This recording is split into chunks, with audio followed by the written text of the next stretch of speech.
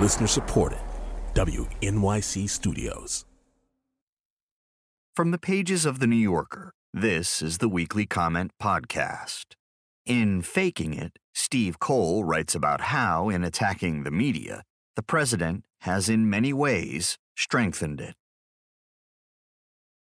Last December, Variety and other news outlets reported that Donald Trump planned to serve as an executive producer for The Celebrity Apprentice while he was president.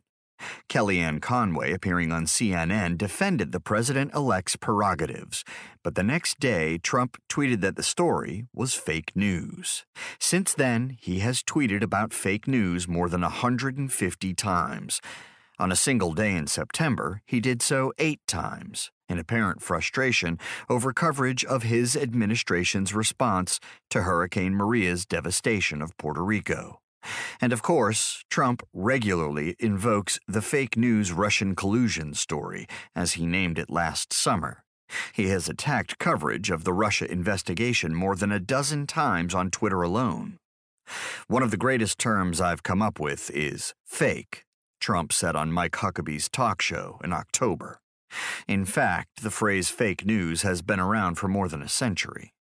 The president's strategy has been successful, however, in at least one respect. He has appropriated a term that has often been used to describe the propaganda and the lies masquerading as news, emanating from Russia and elsewhere, which proliferated on Facebook, YouTube, and other social media platforms during the 2016 election campaign. These manufactured stories, Pope Francis shocks the world, endorses Donald Trump for president, among them, poisoned the news ecosystem and may have contributed to Trump's victory. Judging from the president's tweets, his definition of fake news is credible reporting that he doesn't like. But he complicates the matter by issuing demonstrably false statements of his own, which inevitably make news. Trump has brought to the White House bully pulpit a disorienting habit of telling lies, big and small, without evident shame. Since 2015, PolitiFact has counted 329 public statements by Trump that it judges to be mostly or entirely false. In comparison, its count of such misstatements by Senate Majority Leader Mitch McConnell is 13. The president also publicizes calumnies that vilify minorities. Last Wednesday morning, he outdid himself by retweeting unverified, incendiary anti-Muslim videos posted by Jada Franzen, the deputy leader of Britain First, a far-right group. Through a spokesman, Prime Minister Theresa May responded that Trump was wrong to promote the agenda of a group that spreads hateful narratives which peddle lies. The following day, members of Parliament denounced the president, using such epithets as fascist and stupid. It was a scene without precedent in the century-old military alliance between the United States and Britain.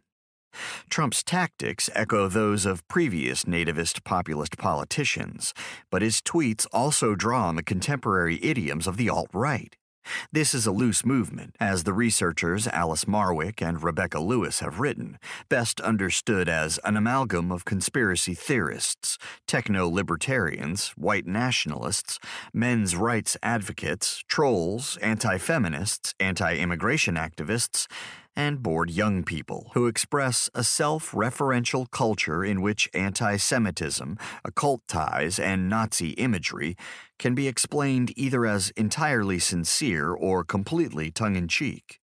Trump is no alt-right digital news geek, yet his Twitter feed is similarly ambiguous. He seems to provoke his opponents for the pleasure of offending them, but when he is called to account, he often claims that he was just joking. Sometimes he promotes conspiracy theories to insult personal nemeses, as he did last week when he tweeted baseless speculation about the MSNBC host Joe Scarborough's connection to the unsolved mystery of an intern's death.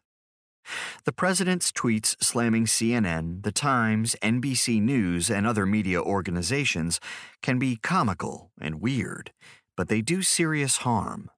Last week, a Libyan broadcaster cited one of Trump's tweets about CNN in an attempt to discredit a report by the network on the persistence of slavery in that country. And when the leader of a nation previously devoted to the promulgation of press freedom worldwide seeks so colorfully to delegitimize journalism, he inevitably gives cover to foreign despots who threaten reporters in order to protect their own power. At home, the Trump effect is more subtle, but corrosive.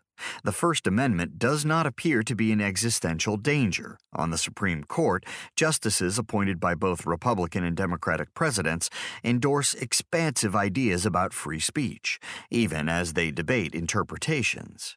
Yet many of the rights that working journalists enjoy stem from state laws and from the case-by-case decisions of local judges. The climate that Trump has helped create may undermine some of these protections. For example, by prompting state legislatures to overturn shield laws that encode the rights of reporters to protect confidential sources. Trump's alignment with right-wing publishers such as InfoWars and Breitbart, some of which see Fox News as the old-school communications arm of an obsolete Republican establishment, reflects a broader fragmentation of the media. Amid the cacophony of the digital era, publishers and advertisers prize readers who are deeply engaged, not just clicking around sites.